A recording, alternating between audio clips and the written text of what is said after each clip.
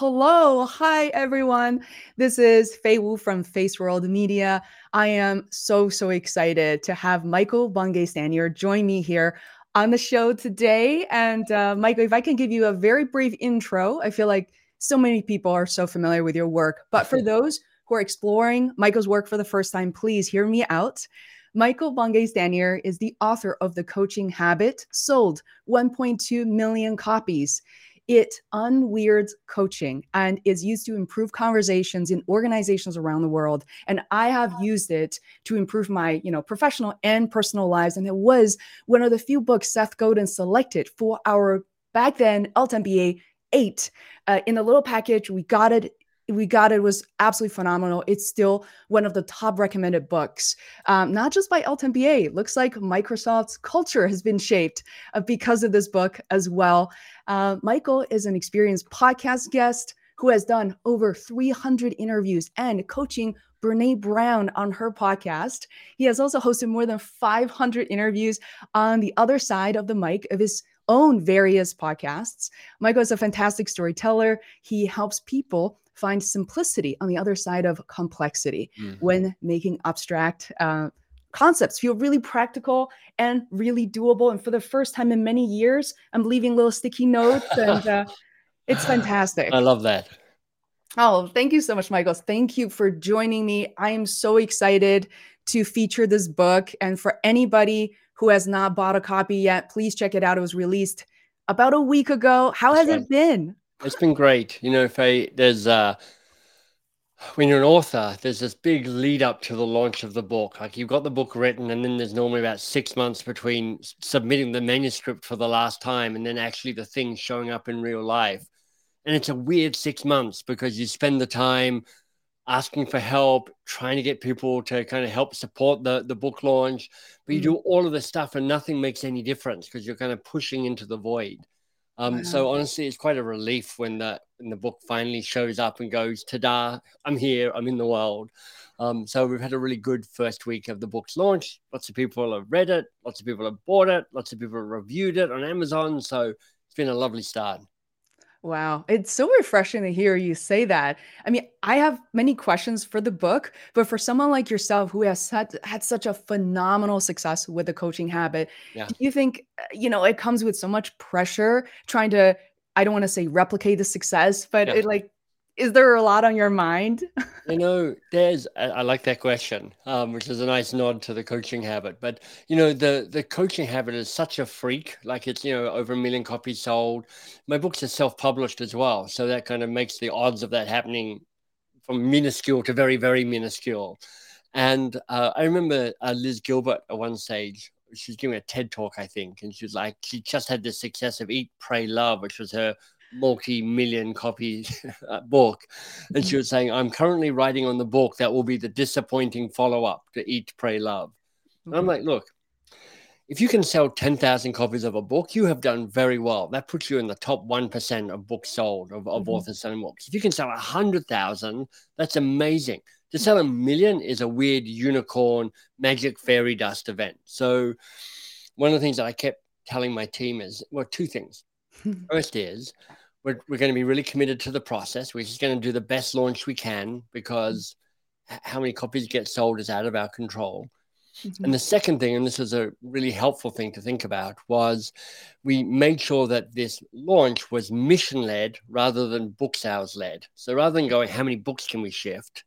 Right at the start of the book, I say, this book is the start of us improving 10 million working relationships. And when you're trying to improve 10 million working relationships, you've got some more purpose behind it rather than what's the highest ranking I can get on Amazon. Wow. I really like that approach because I think it not only takes pressure off. For me, this book actually felt really intimate. I think your writing has given me that sensation, that feeling for quite a long time. It just feels like you're talking to me and there are things that you're pointing out to me. It's something that I wish I could put into words and also into action. So I want other people to hear. Thanks for saying that. That means a lot, Faye. Some people like an Adam Grant, for instance, writes at a kind of an ideas level. Here's the research, here's the big concept. I write at the practical level, which is Mhm, like you've heard about psychological safety. We've all heard mhm, about psychological safety, but how do you do that? How mhm, do you actually make a relationship or a team psychologically safe? So mhm, I'm trying to get more into the nitty gritty, into the facilitation, into the coaching mm. through a book to help you build, in this case, the best possible relationships that are safe and vital and repairable. Mm, I love the repairable piece. Mm, I think this book is such an awakening call for so many of us coming out of years of the pandemic. I feel like even my own social skills, mm, as I turned 40 this year, I just felt like maybe the pandemic has kind of moved a lot of us backward in hmm. terms of letting go of certain relationships. I'll just let it go, or I feel so misunderstood or offended, whatever that may be. Yeah. And when I saw the word repairable, it was such an empowering move and actually reminded me of the scenario actually happened right around 2020. It was a very dear friend of mine, and I arranged kind of an introduction. And it actually worked out really well in the end, but I think the introduction just didn't really end up the way I had envisioned, Mm. and I was honestly a little embarrassed. And my so my it was a professional relationship, Yeah. and my friend ended up just calling me up to say, initiate it, like be first. It was just transformative. That's kind of the Brilliant. feeling, the reminder I got from this book. Like make the first move. I love that you're pointing to that, Faye, because if you take one action away from this book, it might be to make the first move. Because somebody once said to me, or recently said to me, nobody likes to be the first person to say hello. Everybody likes to be greeted. I'm like, Mm, oh, isn't that good? So, this idea that our working relationships, I mean, all of our relationships, but I'm trying to focus on working relationships in particular, mhm, there's such a big impact on our happiness and our sense of self and our success. But most of us sit back and wait and hope and cross our fingers. And we just kind of like, I hope this is going to be a good, exciting, fulfilling, nourishing, challenging working relationships. mhm, Occasionally it is, mostly not so much. mhm, And if you can be the person to say, what if I was the one who said, I'm going to make it so, I'm going to play an active role, I'm going to be the person that helps us co create a best possible relationship, a really powerful working relationship? That mhm. is a great gift to you, but to the person and also to the people around you as well. I love it. And I'm referring to this book for people who are watching this, by the way. This is such a rare opportunity. So if you have questions, I know we can't really see you guys, so please leave the questions in the comments and I'll be monitoring that. We can't really tell how many people are live on LinkedIn, but if you're there, submit your questions. I feel like, this book is obviously a no-brainer for people who work in corporate or who have a Mhm. full-time job, but I argue that for someone like myself who has been an entrepreneur since Absolutely. 2016, yeah, this is huge, Michael. So for instance, like one of the things I learned reading this is the fact that I have so many relationships and so many different kinds of relationships than Mm. I ever had to deal with before, working with companies and sponsors, working with agency partners who refer clients to me Yeah. and my various clients. So have you encountered people like myself, Michael, who's really love this? Yeah, I mean, it starts with me. Like one of the people that you and I both know is Michael Leckey. Michael Leckey works with you and is supported by you and taught by you. But I knew Michael Leckey 20 years ago when he worked for Gartner and I was a consultant. And he asked me to come and do some work for him and Gardner. And we went through a version of this process, this keystone conversation to say, how will we work together? So Mhm, as I sat down with Michael, I was like, when you've hired a consultant like me before, and it's been a really great working relationship, what happened? And then I said, when I've worked with a client like you before, and it was really great, let me tell you what went on. mhm, And then I went, and when you've hired a trainer or a consultant like me, and it's kind of sucked, it was a bit mediocre, it was a bit ho hum. Well, what happened then? What did you do? What did they do? And then let me tell you my bad client working relationships because I've got a bunch. Here's how that fell apart. So we had that conversation 25 years ago. And I've mhm, been practicing and refining that work. And in fact, at Gartner, I actually went in and I taught the consultants at Gartner a variation on this same work because within Gartner, they're like, we coach CIOs. We need to have those relationships last longer and go deeper. And these questions that are in the book are one way of actually building relationships that have more length, more Mhm. vitality, more Mhm. safety, more just squeeze the juice goodness. Mm. Oh, I had to text Michael, and he's probably on right now. And this is really fantastic. And thank you so much for bringing up Michael Lecky. I've been working with him since late 2019. And when I Right, read, when his book came out, right? oh yeah, exactly. His book came out shortly after that. So we're working on his website, blog, and now tons of videos, including YouTube shorts leading to the book launch. And when I read at the beginning a few chapters about BPR, the best possible relationship, Michael Lecky's it was immediately just came to Yeah. mind. And there's so many reasons, and he matches exactly the description of how to nurture a relationship that's worth nurturing. Yeah. So to your point, you know, the obvious working relationships that all of us will likely have is the people who we might manage if we're managers, so people on our team, but Uh-huh. also the people who manage us, who are our bosses in some form or other.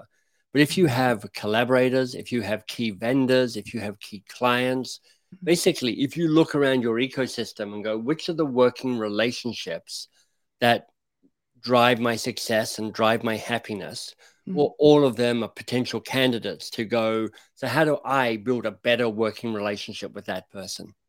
Mhm. Wow. We are having some comments coming in. Thank you, Michael. This great new book of MBS. Fantastic. Well, now that we know Michael Lecky is listening in, you and I should just spend 10 minutes kind of dishing the dirt on Michael Lecky because I've got some stories that I can tell you about him. If you haven't asked him already, Faye, you should ask him about the planking incident in Paris. I'm just there's photos, there's nudity. He has no clear memory of it, and you can draw your own conclusion from that. But that's just the kind of gossip around Michael Lecky.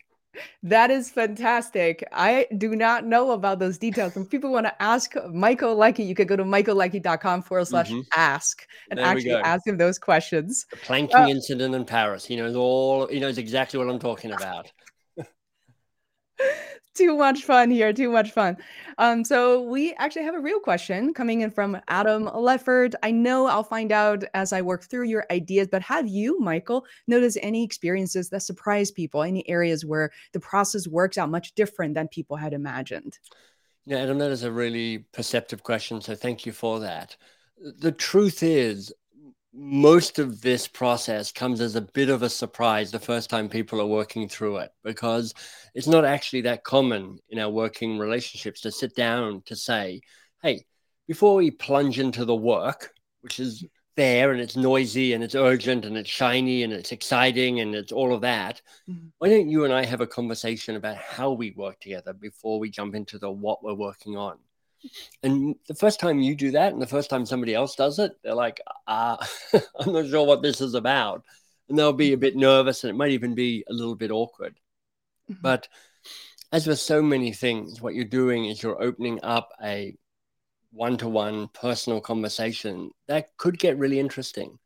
And Mhm. often, the coaching habit, just as you said in the introduction, is my best known book. And probably the best known question from the best known book is, and what else? There's this powerful question that says their first answer is not their only answer and it's not their best answer. Mhm. So if you can stay curious longer as you are present and in conversation with these people, really interesting stuff shows up. I'll give you an example. The second question, there are 5 questions in the Keystone conversation, and you don't have to ask them all, but I think you could, and you could ask them all in order. The second question is, what are your practices and preferences? It is the steady question because, we've all got kind of the mechanics and the logistics of how we work. And we kind of all assume that it's common sense because that's how it's kind of become to us. But Mhm. actually, it's one of those little areas where misunderstandings can occur. And in the question, what are your practices and preferences? You can check in on all sorts of things. You can check in on how you like meetings. You can check on how you like feedback. You can check in on email or Slack.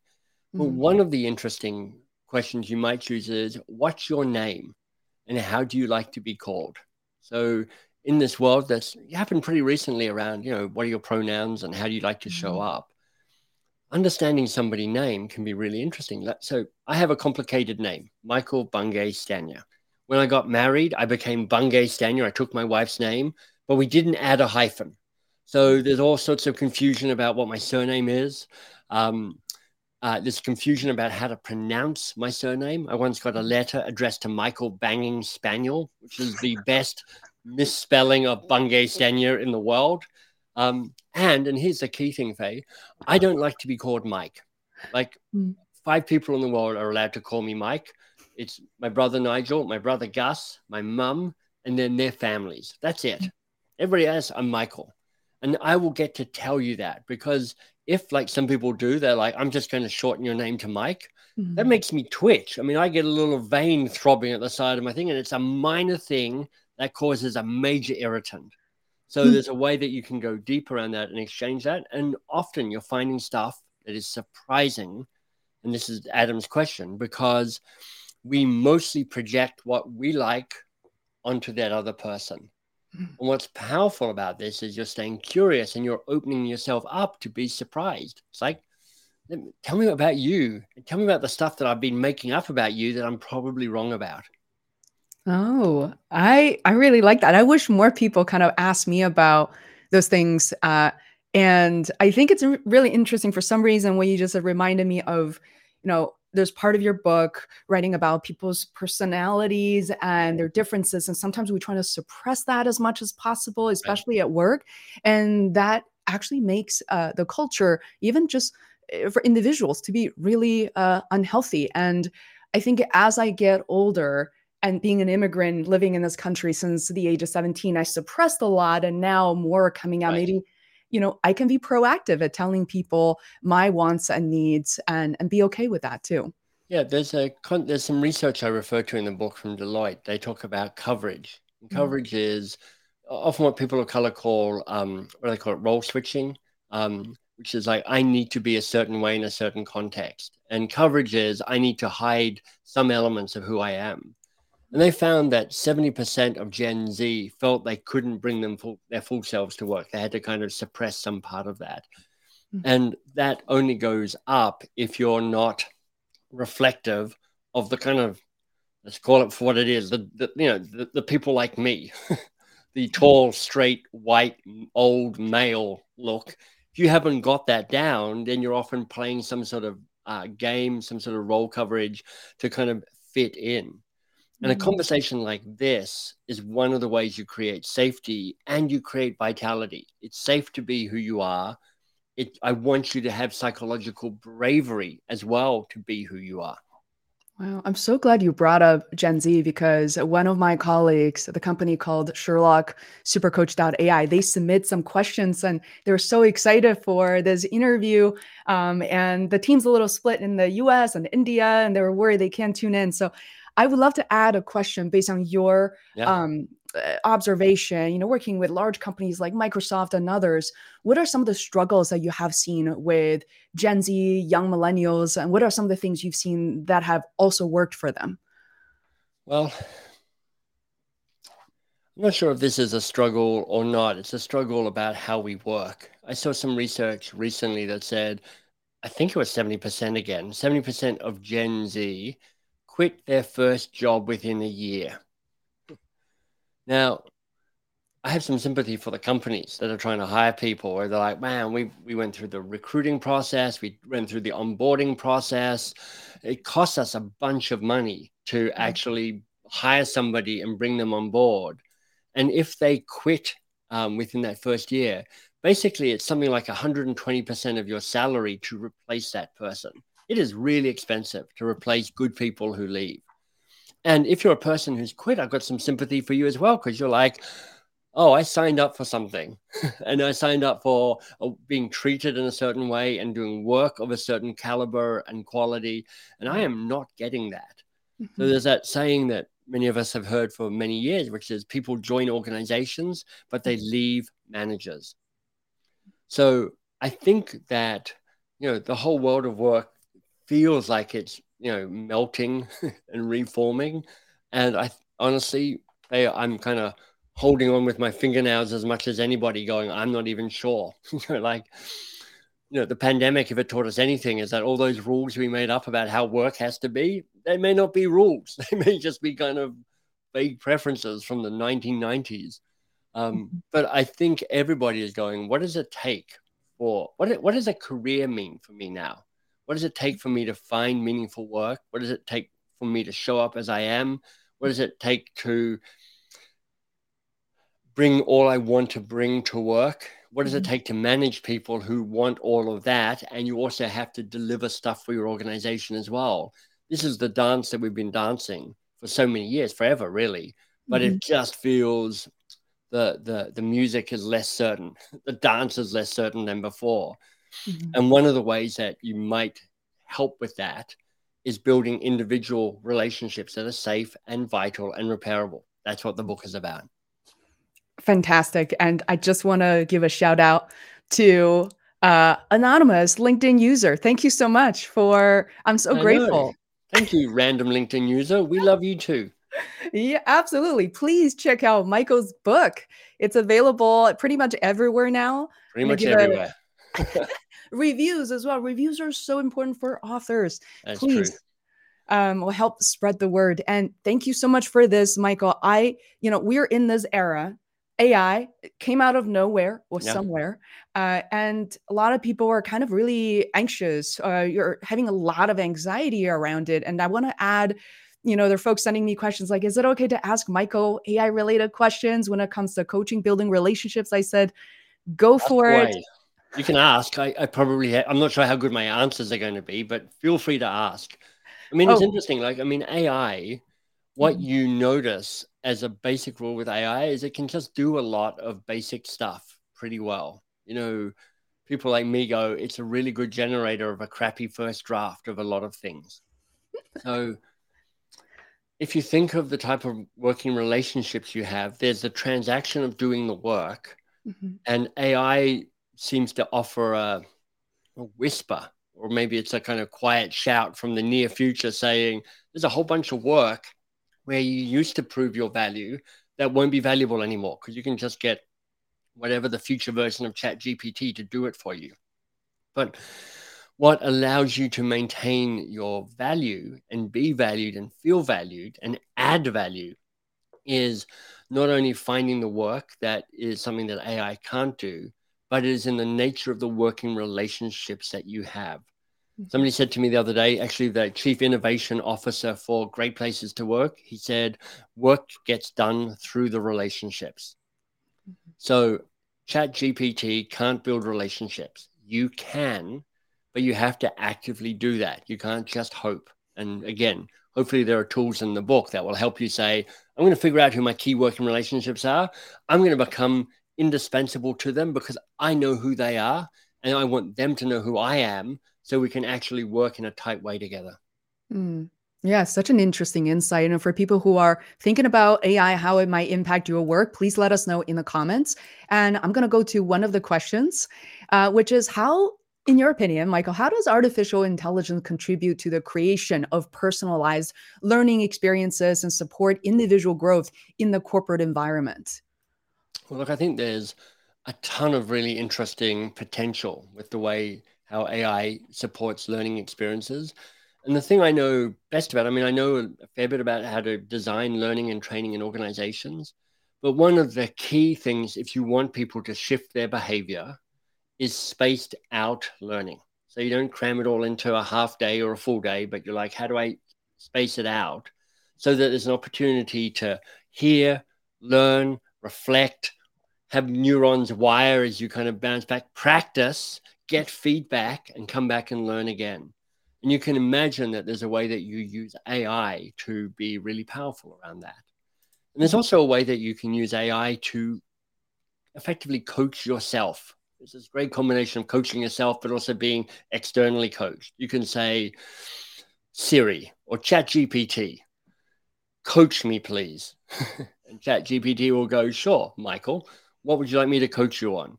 Let's say Siri, because Siri has a bit of a I have a bit of a history with Siri. Siri goes, great, Michael, what do you want to be coached on? And I might say, I have a friend called Michael Leckie, and he's terrible, and he's blackmailing me about photos of Paris. What should I do about that? And Siri might go, Michael, you've talked about Michael Leckie before. In fact, perhaps a bit too much. But what's the real challenge here for you? which is one of the key questions from the Coaching Habit book. And I might go, well, it's this. And Siri might then go, well, what else? What else is a challenge here for you, Michael? And I'll go, well, yeah, it's this. And so Siri might then go, well, okay, Michael, what's the real challenge with you and Michael Leckie? I'm like, well, he has a beard and I have an inadequate beard and I'm jealous of Michael Leckie's beard. I mean, who knows where this might go. And there's a way that you can use AI in that kind of broadest umbrella sense to help structure insightful learning moments, both through the coaching process and also through the way content is delivered. And there's something very human about how do you figure out how to practice the tools that you're using. So I do think that part of what the human element might be is like, okay, content is easy to deliver through AI, but content is never what training's about. It's about how do you engage in content. And that's where that kind of human element might play a stronger role. Wow, interesting. Wow, I feel like the next question is really related, but based on what you just said, I remember sometimes just pushing apps into corporate or doing that alone is not always effective, but then creating these little groups of, like you Yeah, said, actually, I would say best possible relationships. People start to build trust with one right. another and say, we're going on this journey together, even for 2 weeks. Habits start to form, which is Yeah, I think really that's true. fascinating. I mean, in Box of Crayons is the corporate training company I started. It does a lot of Mhm. work with Microsoft and Salesforce and beyond. MBS.works is the more B2C individual training that I do. And we really do no training that doesn't involve cohort and community because just content these days, it has very little value because you can Google anything you want. The Mhm. content is free. The Mhm. experience of community and moving along the journey together and learning together, that's where some of the magic happens. Wow. What a great reminder. Here's an added question. What are some of the potential challenges and limitations of using AI for coaching Gen Zs? I think you already started covering some already. And in this case, what role can managers play to mitigate limitation and ensure effective learning, Yeah. growth, communication? There's a philosopher called Martin Buber, and he says, and this is my attempt to summarize this, there are basically just two types of relationships you can have in the world. There are I-it relationships and I-thou relationships. And I-thou relationships are adult to adult, they're human, they're intimate, there's vulnerable, there's exchange of value, there's sharing. There's a way that you feel seen and heard in I thou relationships, as there's a way that you see and hear that other person for who they are. And then there's I it relationships, which just tend to be more transactional, a bit more kind of give and take and kind of get stuff done. And you kind of lose some of the humanity in that. Mm. What AI coaching doesn't give you, or AI training, however you want to frame that, is the opportunity for an I thou relationship. What working with people does, and what this new book, How to Work with Almost Anyone, offers the invitation to do is saying, how do I get closer to having more I thou moments with you, where I see you for the human that you are, you see me for the human that I am. We seek to bring out the very best in who we are. We seek to avoid the very worst of who we are. We seek to do work that is meaningful to us and make progress on that work that is meaningful for us. That's when you get into what it means to manage humans as a human. Love it. Are there anything on the market you have used, Michael, when it comes to, I guess, AI apps or kind of coaching apps in general, you have seen or used or implemented that are helpful or could be like better examples? Yeah, I haven't seen anything myself that I've kind of gone, this is the moment. But I also say that I haven't been looking very hard for that. So I'm perhaps just not the best source for that. Um, I do constantly keep asking myself, though, which is what's the support I need around me to be the best version of me? And sometimes that's structures and processes. Sometimes that's technology, like I use Asana to manage my tools, and that's one of the things that brings out the best in me. Mhm.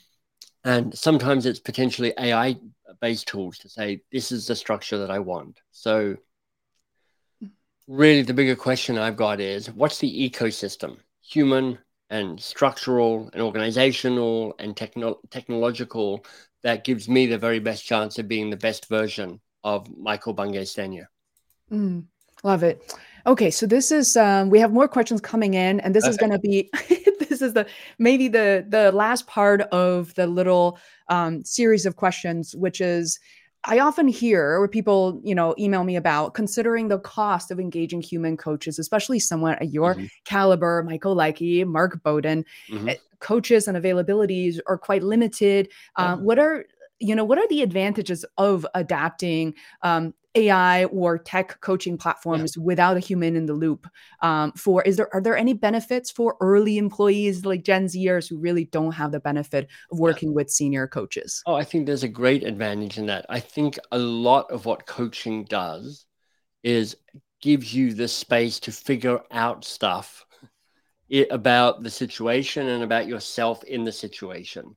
So what a coach does in many ways is it holds space to think, and it holds space for you to reflect on who you are and what's your role and what's the real challenge and what's really going on. And it's difficult to do that just by yourself because we're easily bored and we're easily distracted, and there's 1,000 things on your to-do list, and you're behind on your emails and behind on you're behind on everything. So who has time to think when you're just trying to get through the busyness of everyday work? So there's a way that these tools can be very helpful just to kind of create thought and space for you. But there are other ways of doing that as well. Like most mornings, I go for a bit of a walk, and I do that and I'm trying to think about stuff. Almost every morning, I spend 2 to 5 minutes doing a tiny bit of journaling. And I'll tell you the three questions I ask in the morning. Number one is, what do I notice? And when I say that, I'm going, what do I notice about me and how I'm feeling? What do I notice about what I'm thinking? What do I notice about what I'm preoccupied? What do I notice right in front of me? So it's kind of a be present to what's going on, Michael. Another second one is, what am I grateful for? Because there's a bunch of research that says if you have a regular gratitude practice, you will be happier. And then the third question I ask myself is, what's the one thing today? What's the one thing today that I need to do? Because I know that I've had plenty of days in my life where I have done 78 out of my 80 tasks. I just haven't done the two tasks that actually mattered. I've done all this other stuff that was Yeah. kidding myself. But beyond your own tools that you use for yourself, there's a way that you can find other people just to support each other. Like for many years, I've been part of a mastermind group. In my mastermind group, we check in on a regular basis. We talk every 2 weeks. We meet up once a year. We're from all over North America. And this is me getting the quality of coaching and support that I want without having to pay any money to a coach for it. And then, if you really want to, you can also hire a coach. And there are ones that are expensive, but there are ones that go, I do group coaching. So it could be me and five other people, and we work through stuff together. So there's all sorts of ways to get impact of coaching without actually forking out hard, cold cash to an actual coach. Mm. Well, I love it. It's such a great reminder that there's so many different alternatives, depending on the level of your career. And I agree I remember when I was younger having certain apps that reminding me to check in with myself, to Mm. reflect, even if I'm having a not so great of a time, but to Especially if you're having a not so great of a time, because when you're caught up in the misery of a moment, yeah, you're in your own head, you're swirling around, you got all the feelings, you've got all the thoughts, yeah. and pausing and having a moment to pull yourself out of that and notice you having that experience is one of the ways you immediately lessen the impact of that experience. It's so true. And I feel like people say like when you turned 40, it's like you started to feel very differently. And I notice sometimes everything is going well. I'm walking and in my living room, living the house of my dream. And all of a sudden it's like, something's not feeling quite right. And taking that moment to acknowledge that Yeah. and knowing it takes 15 minutes, sometimes a couple of hours to feel better. Hmm. It's really liberating as opposed to just running away from it, like blocking the feeling. Um, this is fantastic, Michael. Yes. And I And so for me, I'll just yeah, add one tiny thing, Faye. please. One of the reasons I ask, what are you noticing? Yeah. is because I'm a really heady intellectual guy. I am not that good at noticing stuff, particularly about how I'm feeling, particularly about stuff in my body. So Yeah. this is forcing me to go, Michael, what's going on? What's going on physically? Because there's often a clue in how I am physically as to what I'm feeling. Mhm. So I'm practicing. I'm still got a long way to go, but I'm practicing actually using feeling words. Brene Brown's got the Atlas of the Heart, so that's Yeah. 75 feeling words if you want them, but I use five: mad, sad, glad, ashamed, and afraid. And that for me is a really helpful primer around kind of most of the major feelings. And then I'm like, okay, which of the five am I feeling? Oh, it's a bit of mad, it's a bit of sad, it's a bit of shame, it's a tiny bit of fear. And then I might find some more nuanced words around that, but it just helps me get a little better at noticing that stuff, because as soon as I notice it in my body, it starts to change. Mm. I'm already thinking about designing that micro content, that video clip we just did. It's going to be so fantastic with Sweet. emojis and words and There you go. I'm not gonna ignore Adam for too much longer, but I do have a question for about your working with Brene Brown. So people who are Mm. watching, stay tuned. Adam asked, "I'm getting better and clearer sense of do's of your approach. Any hints on some of the don'ts? Any Oh, common pitfalls to avoid?" I like Adam. Adam has got some really great questions. So if we've covered a lot of the things. Do you think this is a question about the don'ts of this building best possible relationships? I think so, Okay, related let's go to there.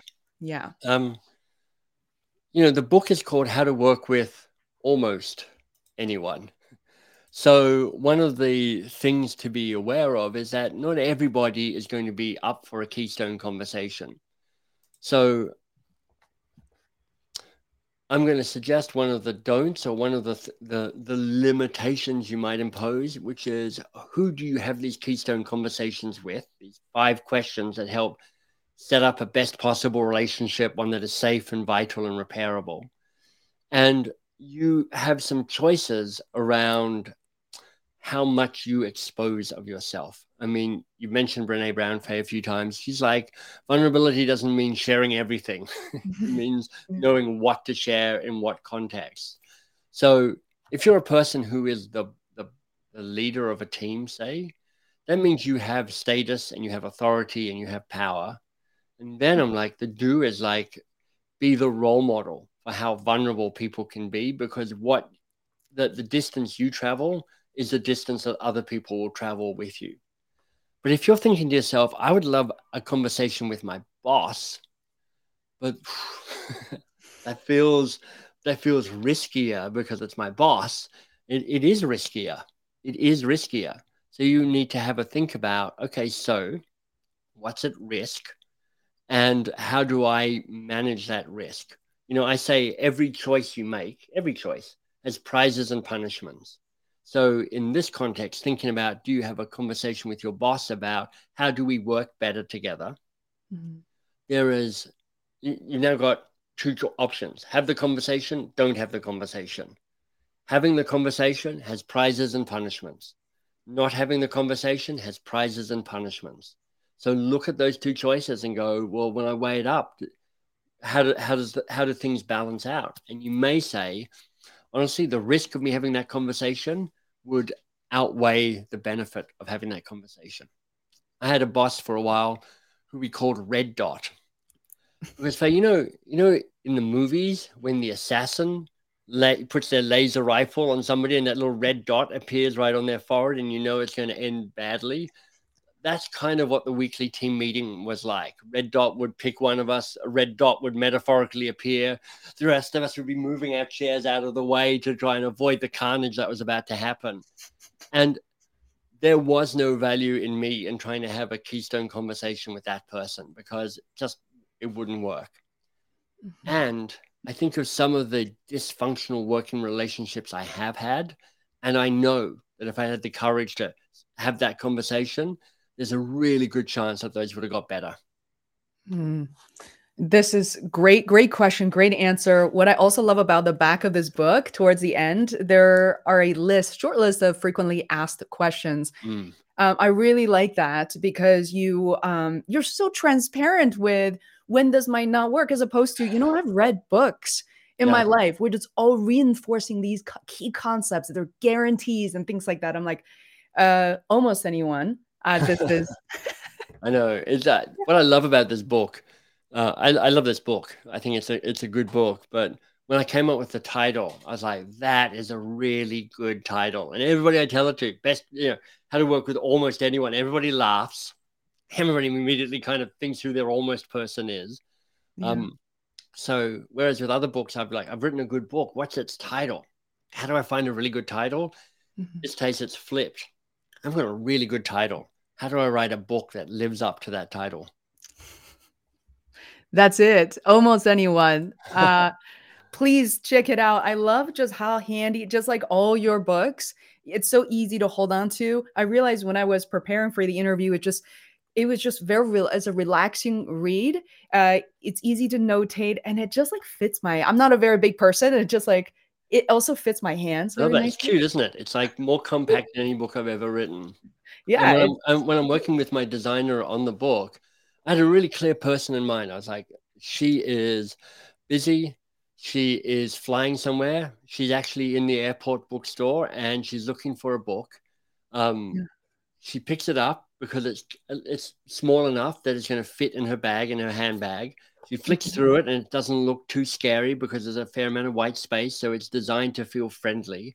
mhm. And she goes, "Look, my team is already fine. I quite like being their boss and I quite like leading it, but I think I can do better." And they pick up this book and it fits their lifestyle. So we really wanted to design a book that felt tempting, felt irresistible for people. So thank you for saying that because that was our goal. Aw, it totally works. Well, I'm, looking at some of the reviews. I was like, I recognize everybody and people I absolutely love and admire. Seth Godin, been Yeah. following him for 20 plus years, and couldn't help noticing Brene Brown and notice that you actually worked with her on her podcast. Could Yeah. you please share that experience with us? Yeah. So I got to know Brene before she became super famous. When I could email her and her email was, I'm not sure, Brene at AOL.com or something like that. And we kind of connected. I'd reached out, I invited her onto a podcast I had at the time. Yeah, it was such a case that actually for her first book or her second book, maybe, she actually reached out and asked me to write the blurb on her book. So that gives you a sense of how far she's come and how not far I've come in that time. And then, as she and I had been on various things together, but as she grew in stature and fame and authority and kind of legendary status, I just kind of lost touch with her. Her AOL.com email stopped working, and she had people around her protecting her from I'm sure, the incessant barrage of people saying, read my book and come on my show or whatever else. Yeah. But then out of the blue, after a previous book of mine, The Advice Trap, came out, her team reached out and said, come on the website, come on the podcast. And, I was like, that is so exciting. And then immediately went into panic, which is like, okay, this is probably a bigger break. I got to be ready. So I listened to all her podcast episodes and I prepared and I was all ready for it. And at the time I was in Australia staying with my parents. And just because of timing, it was like 4 a.m. when I was doing this. So I had to get up at 3 a.m. and splash water on my face and have coffee and be awake because there's going to be a video and audio. And then 2 minutes into it, the video failed. I suspect because the Wi-Fi is not that great in Australia. So now I'm like, oh, so I'm now doing this blind. I can't see her. And about 45 minutes into the conversation, she says, "Okay, then, Michael, well, coach me." And I was like, she hadn't warned me. She hadn't told me anything about this interview. So I didn't know I was going to coach her. I was like, okay. And in my head, it's like, don't screw this up. Don't screw this up. Don't screw this up.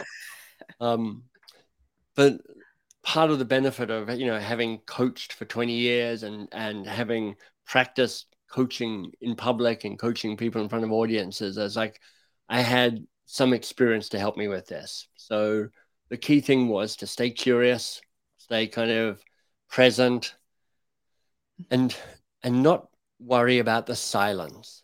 And if you listen to this interview with me and Brene, it's about the 45-minute mark in the interview, you'll hear these long gaps. I'll ask a question And Brene just takes her time to figure this out.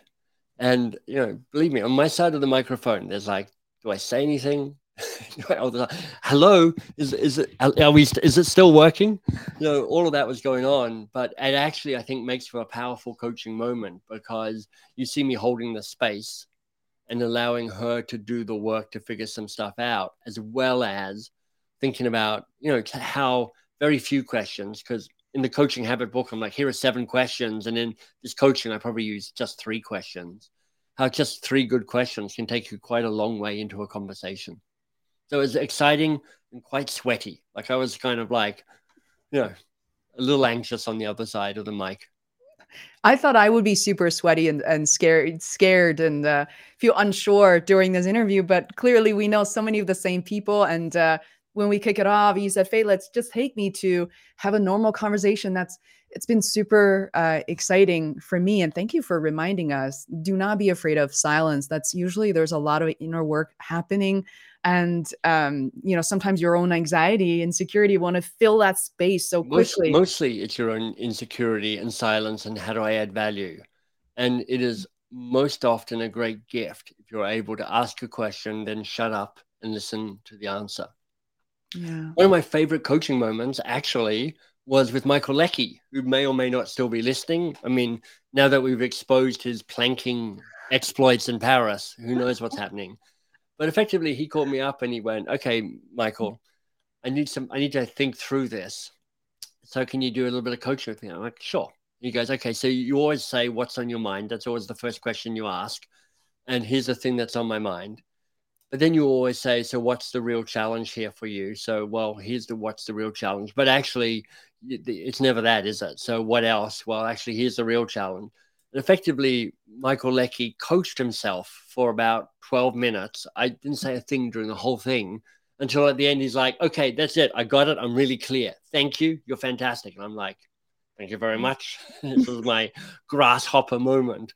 And it just goes to show that holding the space and not feeling you have to add value by saying the stuff, but by just being present and being curious, you can just go a long way in this conversation.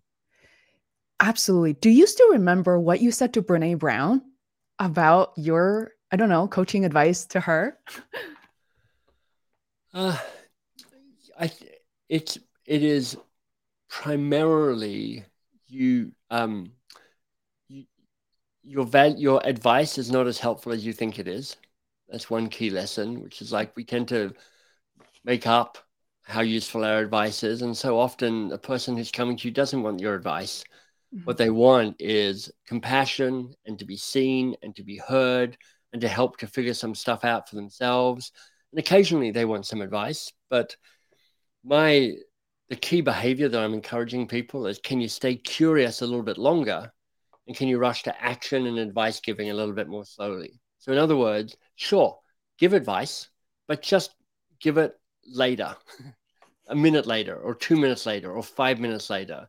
And if people want to go deeper in this, I actually have a TEDx talk that I did 4 years ago called "How to Tame Your Advice Monster." So if you want a kind of deeper piece of teaching around that, you can certainly check out the TEDx talk.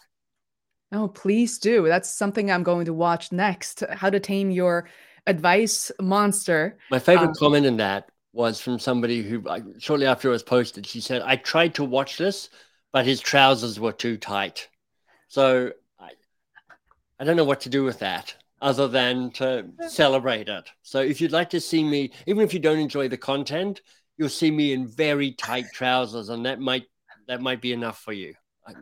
Now I feel like I have to go see it. Exactly. I love it. And then there's one, I haven't done these like sticky notes in a little while. So one thing on page 126, I love the stay kind portion where you quoted towards the end of his life, author Aldous Huxley wrote, Mm. "It's a bit embarrassing to have been concerned with the human problem all one's life and find at the end that one has no more to offer by the way of advice than trying to be a little kinder." Yeah. This work, and you noted this work is difficult and doing it flawlessly is near impossible. You're doing your best, and they're probably trying hard too. And that is very eye opening for me yesterday.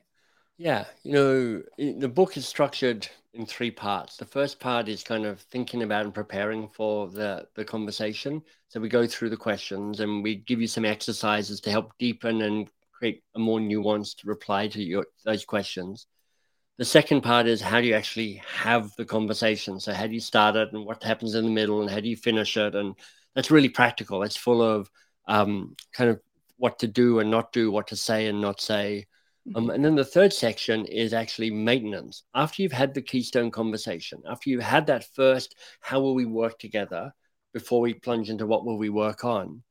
It's like mhm. you're not. It's not one and done. You're not. It's not going to be fairies and roses and farting unicorns after that. You've got to keep caring for the relationship. And this commitment around being kind to yourself, but also to the other person, is one of those kind of principles behind how you do maintenance, how you keep this working relationship safe and vital and repairable. Mm. Yeah, that's the chapter I feel like I was focusing on. I'll continue to focus on Nice. for my best possible relationships. Otherwise, all that work has been put in there, I think goes to waste in a very unnecessary way. It can do. Um, It you know, doesn't I, take much. I mean, it's one of the insights around repairability is you can be doing great for a long time, but if some hiccup happens, um, people aren't always that good at repairability. So it means that a really good relationship can get damaged, or an average relationship can go from average to not very great at all.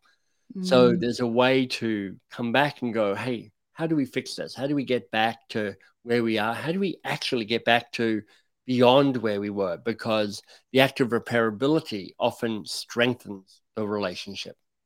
absolutely true. I think for people who took their first steps, I remember precisely who they are, and I feel like our relationships are absolutely stronger as a result of it. Perfect. That's a perfect moment to kind of capture that going, you know what?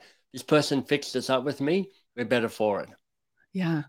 And then I think there's one example you mentioned about the coaching group or mastermind that you were in Mm, that went on for many years. And for that one moment where repairing wasn't prioritized and people kind of just dissipated or kind of just disappeared. And that reminded me of yeah, my mastermind group since 2017. It's absolutely time to open that conversation. How's everybody doing?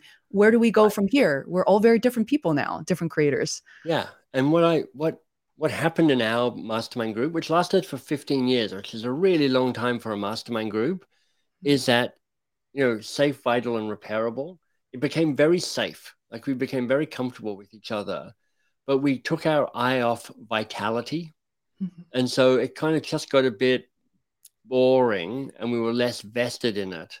Yeah. And it meant that when we had a trauma, something happened, it wasn't repairable. And we'd gone through 3 or 4 cycles where we kind of reinvented the mastermind group. Somebody was brave enough to say, this is not really working for me anymore. And Yeah. we all went, what does it take to get back to a level of vitality and kind of excitement around this? And so we reinvented it, but we missed our window. And then when the crisis came, the whole thing kind of imploded into dust. It was a bit sad. It was sad. And also it was like, okay, so it was time. Yeah. So how do you tell? Actually, I kind of I know we have a few minutes left. How do you know, especially when it comes to a community, big or small? In this case, masterminds usually are smaller. Yeah. How do you know is a if a group or relationship community is rescuable or worth repairing, or sometimes it's just time to let it go? Yeah. I'm not sure. I think it's probably by asking those questions, which is like, what am I getting from this? Where's the value? Is this something I want to keep investing in? Mhm. Um, there's a question that I learned from a thinker called Roger Martin. He used to be the dean of Rotman Business School here in Toronto. He's written a number of really great books. And this is a kind of strategic question, and it's what needs to be true for this to be a good choice? So if you think of your mastermind group as an example, it's like what needs to be true for this to be a brilliant mastermind group that I would love to be part of. And what that will show you is what you have and what you don't have. And we'll also ask you, it's like, is it worth it to get all the stuff that's currently missing? Mhm. So what needs to be true is a really good way for you to kind of understand where the gaps might be and understand whether the effort is worth it. Mm. Love it, love it. Okay, Michael, if I may ask one last question. Of course. Okay, awesome. So, as you mentioned before, this book, table of contents, really give you the structure of what you need to follow. And one of which is actually the first question I was just thinking. It's called the Amplify question. What's your best? And there's even a section to help you prepare and condition yourself to answer Yep. that question. So, I actually wrote it down as an okay, what's my best, or asking someone else, Michael, what's your best? And then Yeah. there's a third question that surfaced. What if two people in this case sit down and say, what's our best? And That. what when I changed that question around, I felt really vulnerable, like instantly nervous. Like that means very different things than when we're at our best, like individually. So Yeah. how do we approach the what's our best question? Or is that really a meaningful or helpful question? Well, I think it helps if you both put your cards on the table about what your best is and what my best is.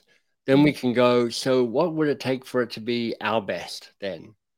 Because if I'm sitting with you, so let's say you're having a conversation with Michael Lecky, because why not? Let's keep picking on Michael Lecky. Let's do it. And you're like, let me tell you about me at my best in terms of helping people become known as thought leaders, helping them build a social presence, helping them build a digital presence. Mhm. Here's when I'm at my best. Here's the stuff I do really well. Here's what lights me up. Here's the type of relationships that I work. Here's my genius zone. Here's how what I stand for and what matters most to me.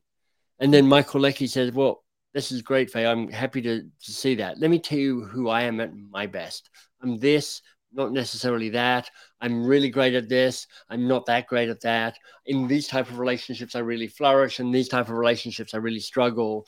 It's like you're both sharing when do you shine and when do you flow. Mhm. Mm. And when you look at that, there's already a really valuable exchange of information here because you're like, okay, so I'm going to do all I can to bring out the best in Michael Lecky. And he's going to go, I'm going to do all the best I can to bring out the very best in Fei Wu. There's already something powerful and vulnerable there. So Mm. now you're in a place to go. So we're now starting to figure out how do we be at our best? Because that's the umbrella question behind all of this, which is how do we be the best possible version of us and when we're together in this working relationship? And Wow. it is vulnerable. It is an act of kind of going, I'm gonna be a bit human with you here. Yeah, I love it. Wow. This is so insightful. I even just as you're saying that, Michael Lecky and I were very independent. We used to say, "Oh, Michael, whenever you have a moment, just record a short video on your phone. You can send it to me." And then he actually opened up a week later to say, "Faye, I really love having you as an audience. We would just record on Zoom or on Podcastle together. I have Beautiful. all the files." And we ended up working at like 10 times the speed as a result of it. So thank you so Nice. much for pointing that out. And you get Um, to then pass it on to other clients. You're yeah. like, where I'm at my best, where I'm actually in the moment with them, so I can help bring my personality forward. I can help them shine. I can be a producer for them. I can whisper in the air. That's when I'm. I mean, I know how to post on Twitter, but this is how I really help my clients shine. Yeah. Wow. This is fantastic. Yeah, you're absolutely right. I actually ended up repackaging that into a service, and turns out many other people would like Perfect. um, to not deal with file transferring, to have an audience, to not feel vulnerable with these very mature speakers. They still prefer something I just assumed that they Nice. didn't. Nice. Um, And so thank you for anonymous LinkedIn user. I hope I find out who you are, and which I'm going to go back to LinkedIn.